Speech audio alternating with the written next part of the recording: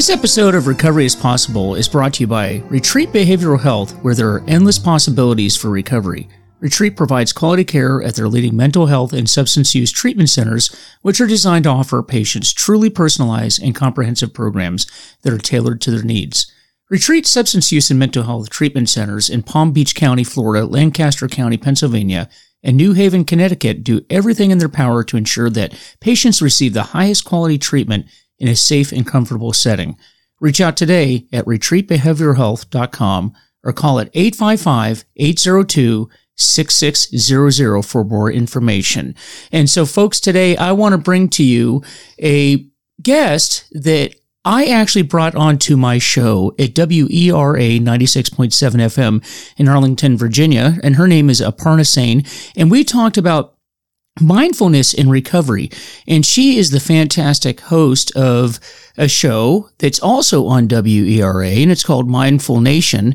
And, you know, what a fantastic interview. And we talked about mindfulness meditation and other techniques that you can use in recovery. And so with that, I want to just play for you the show that we did together. All right, so here we go.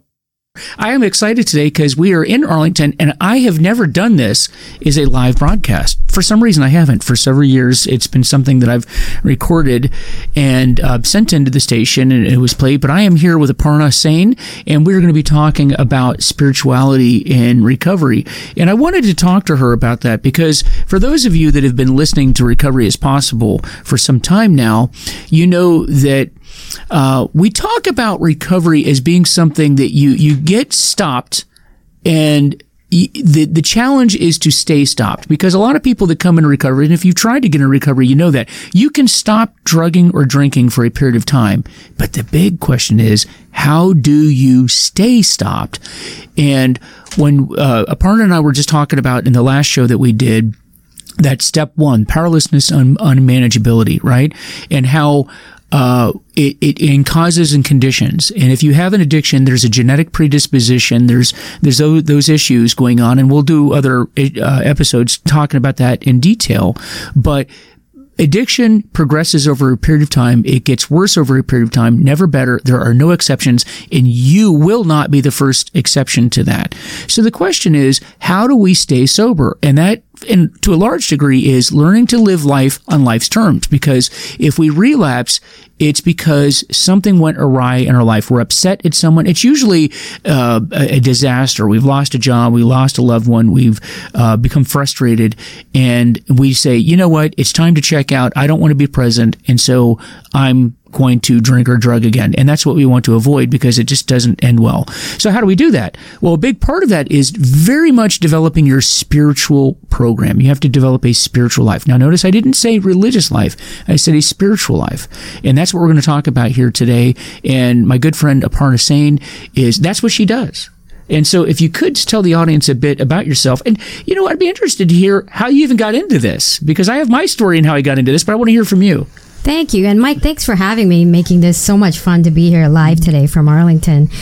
And I'm happy to share my journey and all that. You know, you do so much good work around this recovery process. And I love how you say, you know, once you've done the 12 step, the last step is around a spiritual awakening, because that is what I love to talk about and was pivotal in my life. So I started on the spiritual path as a child. I grew up in India, and my grandmother used to go through a whole spiritual fire ceremony. So we're a spiritual Hindu by base, but by religion, but she had a process which strips down the religious aspects and more looks at being grateful to our elements. So the fire is one of the elements. So in the morning, in the yogic practices, we do start out with something like sun salutations, right? So we're just bowing to the sun and being in gratitude. Similarly, we did a fire ceremony where we're grateful and we're just kind of burning away all of our demons and staying in a state of gratitude. And so that started for me at a pretty young age. And then when we moved to the U.S., I was about 10 years old, and I started studying and doing all these other things. So I only did a spiritual practice more from a prayer and religious standpoint.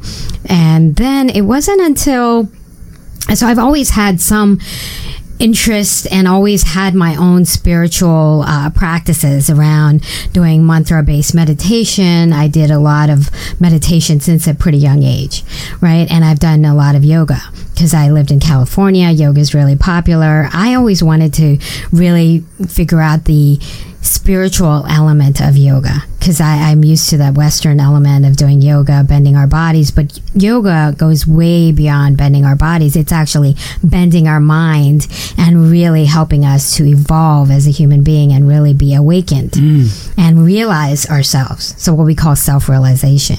So for me, that journey of self-realization was not something I actually wanted to actively take on. But when I used to work in the venture capital industry in Silicon Valley, so I spent about 5 years in venture capital, private equity. I thought I had just arrived where I was running Gartner's business on Gartner Invest around venture capital, private equity, going to all these kind of parties, startup parties and things like that. And I thought I had just arrived. This was going to be my life. And then the financial market crashed in 2010.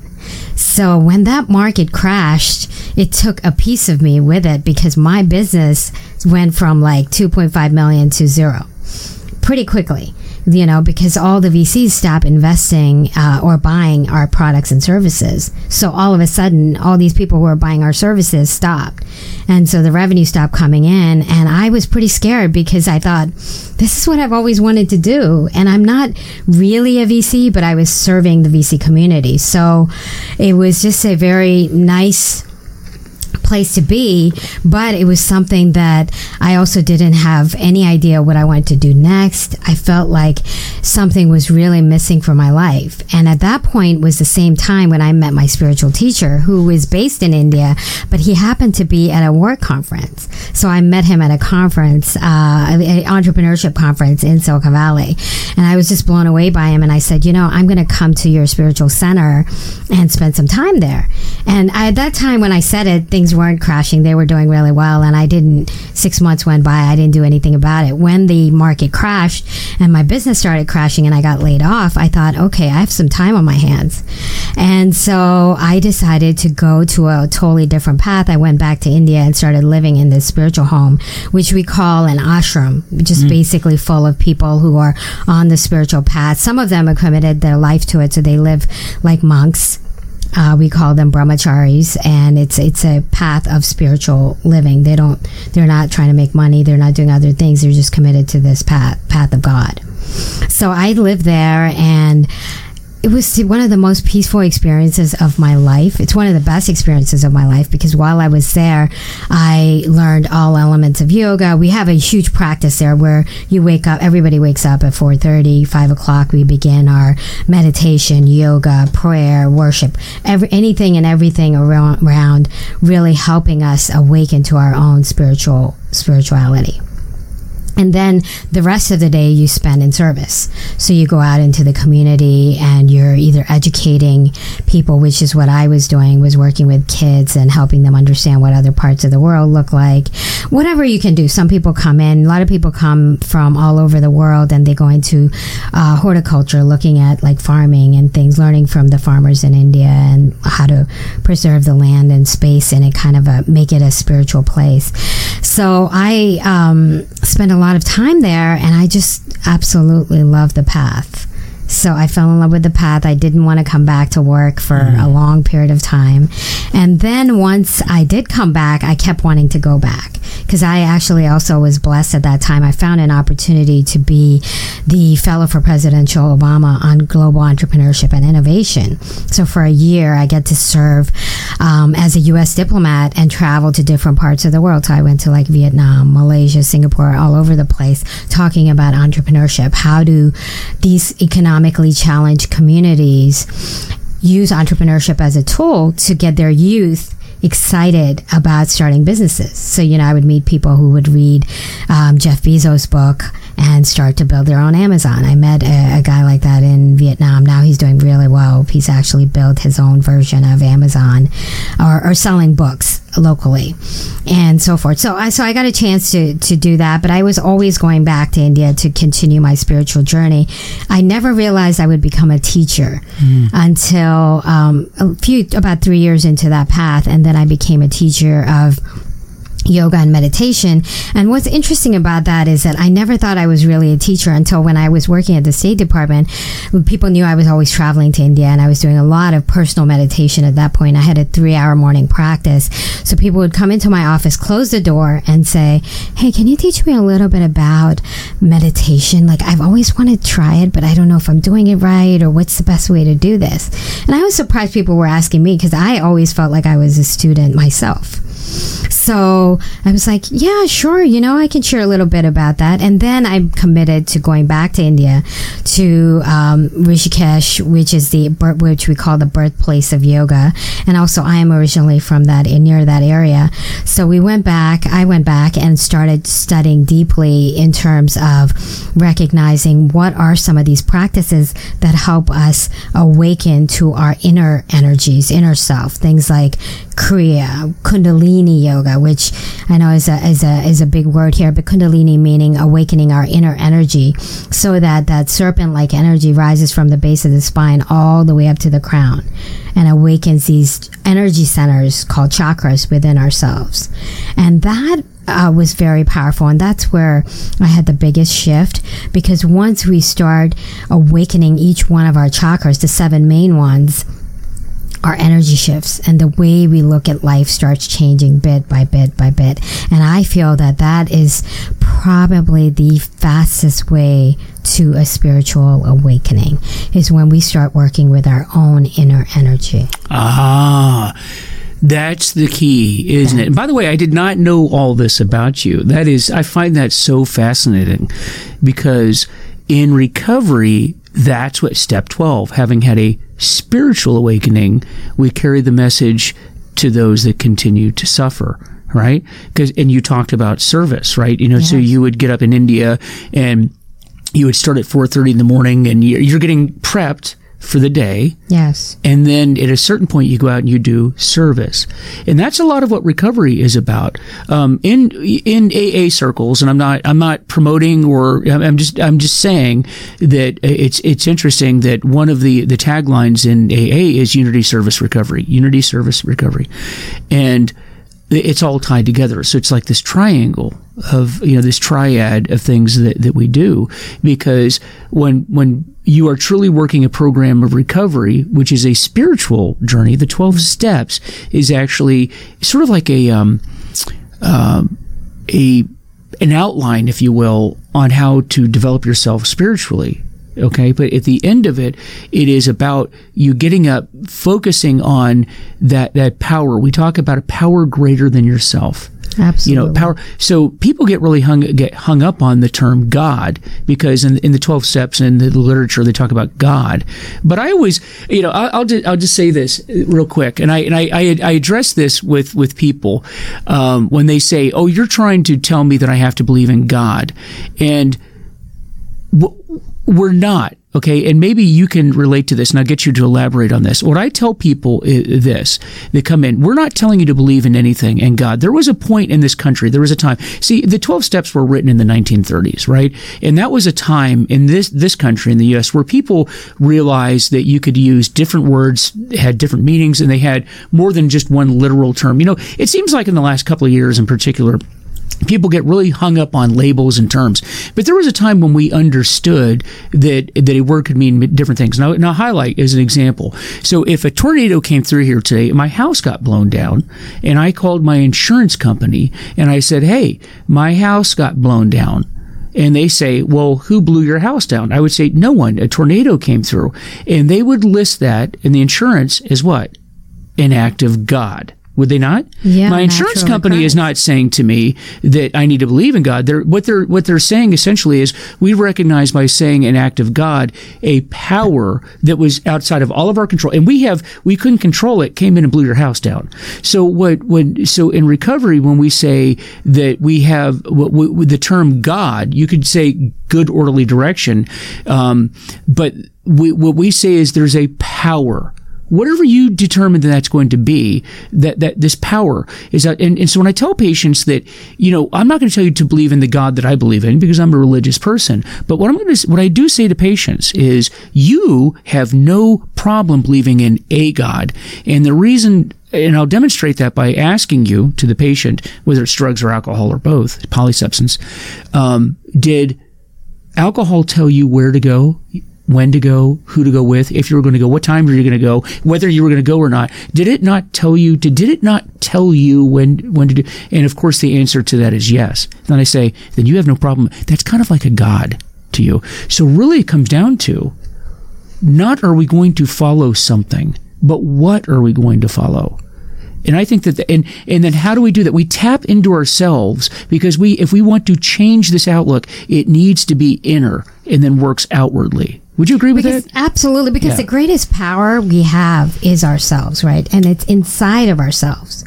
So all these artificial substances, whether it's alcohol, caffeine, even to a large extent, or food and other things, they tend to kind of keep us from connecting with that great power that we have, the inner wisdom.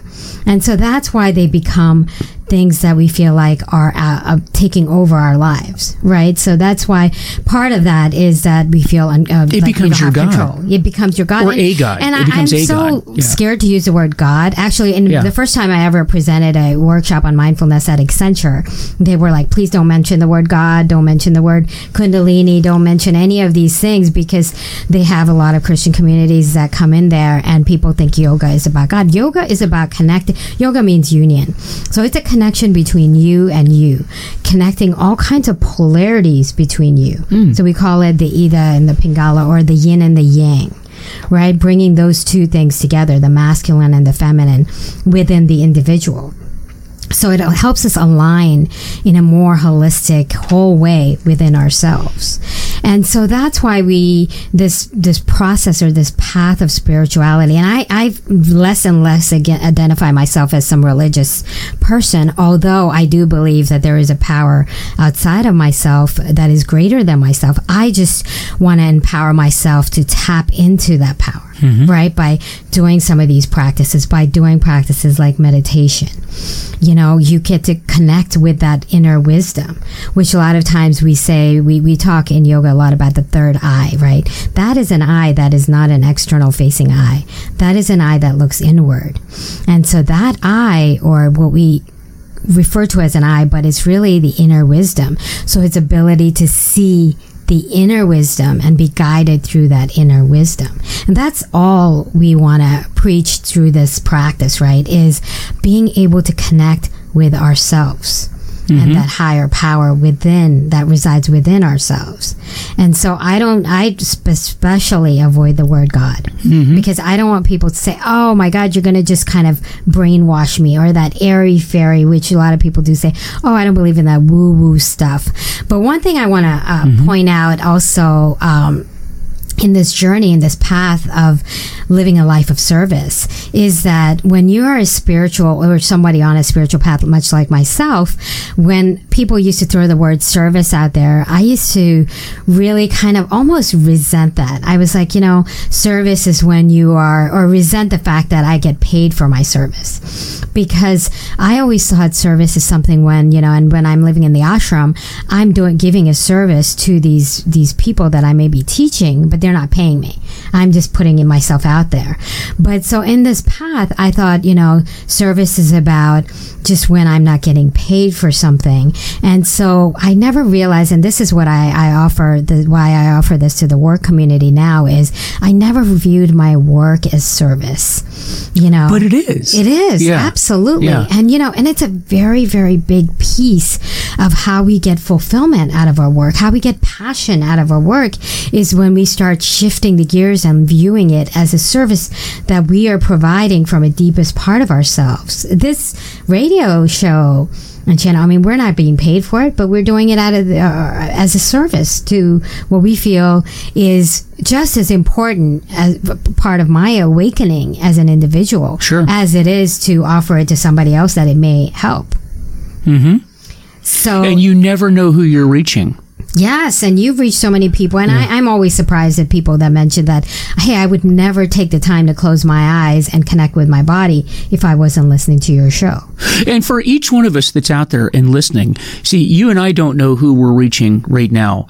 And I've had people, and maybe you've had people, I've had people that have gotten into recovery years later and then found me through Messenger or somehow they found a way to get hold of me, and they will say, I've never met you. You have no idea who I am, but I've been listening to your message now for years, and it was a big part of my recovery. You know, I've been 4 years sober, whatever the case may be, and just wanted to let you know. And for those that are listening right now, understand that each one of us has a story. Each one of us has a way that we can inspire other people. Most of the people that you will inspire, you will never meet. You will never meet. Interesting. You will never meet them, but you are helping those. And if you are someone that has been touched by someone else, if you can, whether you drop them a note or whether you reach out to them via text or email. However, I think it's always a good idea to do that, because for those that work daily, that devote themselves to this type of work, you have your ups and downs. You have those days where you're like, why am I doing this?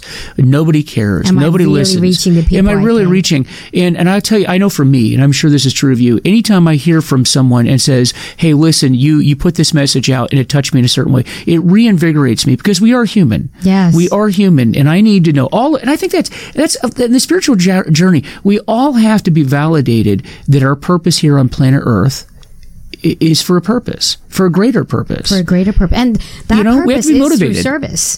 Through service, yeah. Yes. And that's why, and I think that the big thing I want to emphasize is the value of service, just because in my personal journey, when I started working on my spiritual awakening, I had some really incredible states that felt like, a state of euphoria or enlightenment, or however I want to look at it. And I thought, I can just stay here and do this, right? I don't need to go back and reintegrate into this world. I can just sit in the Himalayas, meditate, and feel good. It's a very addictive feeling. Mm-hmm.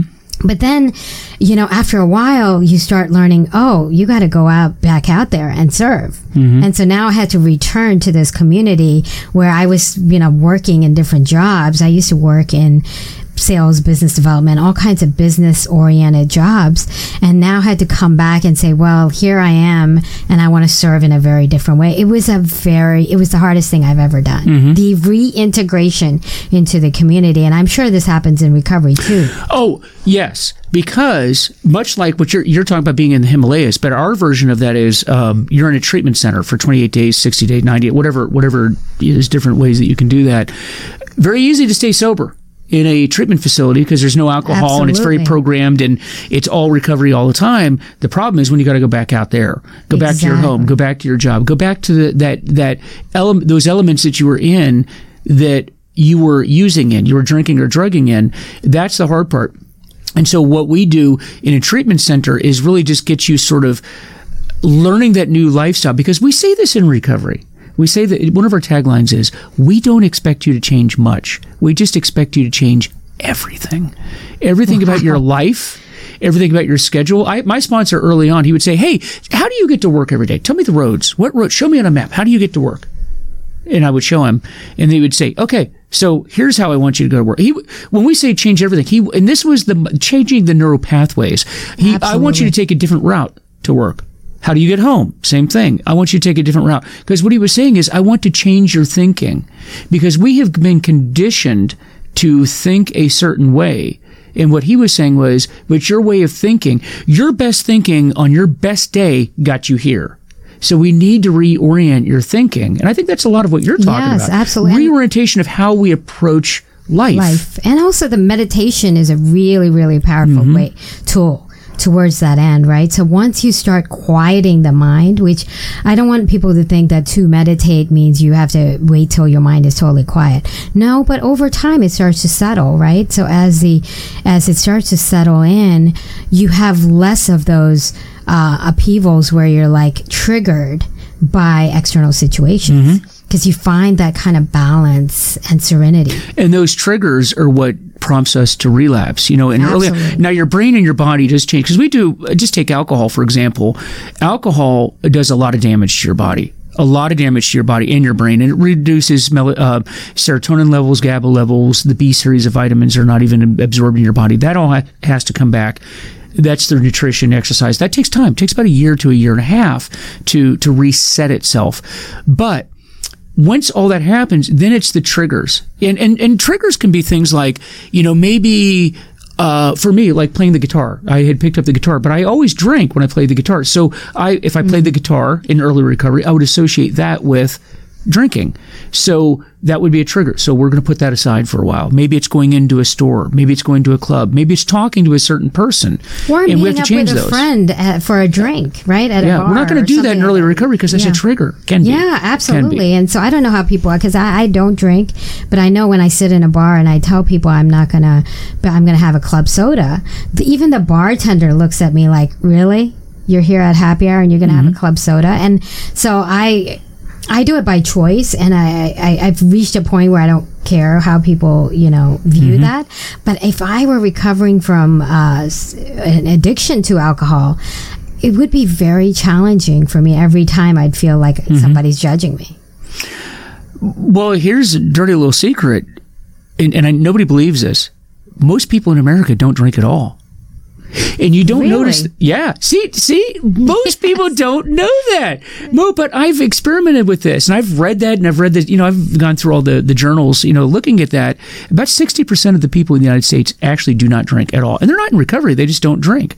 Wow. Now, you don't notice that because we tend to hang out with people that, if I'm a drinker, I hang out with other people. And like in your life, you're socializing with people that drink. So we think everybody drinks. But the next time you're at a wedding, the next time you're at a big event, the next time you go, look around the room. Most people don't drink. They don't. You just think they do because the people you're associating with, and particularly if you're an alcoholic in recovery, you notice that. Look at all the people at the bar. Well, actually, if you look closely and pay attention, it's usually the same people at the bar. Interesting. 80% of all advertising dollars, we're just talking alcohol here, 80% of all advertising dollars go to 20% of the population. So when you look at like a football game, a sports game, any event, and you see all these ads, it gives you the impression, the illusion that everybody's drinking. No, it's actually a small number of people, but they put a ton of money into it. Most people don't drink. And you learn that over a period of time. And then after a while, you stop caring. Why? My sponsor said to me one time, listen to this closely. He says, Mike, what other people think of you is none of your business. What other people think of you is none of your business. And that's a very important piece, also part of the self-realization. Yeah. Right? It's letting go of that, holding on to what other people are thinking of you right. Versus and just being comfortable with who you are. I mean, it's taken me a long time to get to that point. And that's a lot of what you do, is becoming comfortable with you. Yeah, and it's a journey, not necessarily a destination. Right. Because even I can see when people are judging me for something, and I feel, it does make me feel a little awkward sometimes, but then I try and move past it. Yeah. So one of the things about having a certain level of awakening is you can see what somebody else is thinking, or you feel like you can see what somebody else is thinking about you, and then sometimes it makes you feel less than, or just you feel judged a little bit. But we get past that. Yes. So Aparna Sain, I think we could go on for hours because there's so much to talk about, and that's exciting. But how can people get hold of you if they want to reach out to you? So you can find me on my website. It's just www.aparnasain.com. So APARNASAIN.com. And I love talking about all things spirituality, but I also have a show here called Mindfulness Radio, where we allow people the 30 minutes to just focus on meditation and focus on themselves, your own journey, abandoning all these words, thoughts, judgments, anything, and just connecting with ourselves. That's fantastic. And my show, Recovery is Possible, which you can hear here at WERA 96.7 in Arlington, Virginia, Tuesdays and Thursdays, actually right after your show, as a matter of fact. So if you're going to listen to mine, listen to hers too, because you want to hear both of these programs. And folks, really have enjoyed having you here today, and go out and spread this message of recovery, because here's the thing, your life will get better because it can't not get better by being in recovery, and it really is just a great way to live your life. So again, this is Mike Van Meter from Recovery is Possible, and we will see you all next week. Thank you so much for having me, Mike. So that is my interview that I did on WERA 96.7 in Arlington, Virginia with Aparna Sain, and we're talking about mindfulness meditation as it relates to recovery. I know you got a lot out of that, and there's a lot of nuggets in there and a lot of good tools for recovery. So as always, you reach out to us. You can check us out on my website, which is VanMeterWellnessSolutions.com. Or, you can check out the Recovery is Possible Facebook site, and we're also on Twitter as well. So check us out, reach out to me, let me know how we're doing. And once again, this episode of Recovery is Possible is brought to you by Retreat Behavioral Health, where there are endless possibilities for recovery. Retreat provides quality care at their leading mental health and substance use treatment centers, which are designed to offer patients truly personalized and comprehensive programs that are tailored to their needs. Retreat substance use and mental health treatment centers in Palm Beach County, Florida, Lancaster County, Pennsylvania, and New Haven, Connecticut do everything in their power to ensure that patients receive the highest quality treatment in a safe and comfortable setting. So reach out today at retreatbehavioralhealth.com or call at 855-802-6600 for more information. And with that, guys, this is Mike Van Meter. Recovery is Possible. I'll talk with you soon. Hey, you can do it. Recovery is possible. Talk to you later. Bye.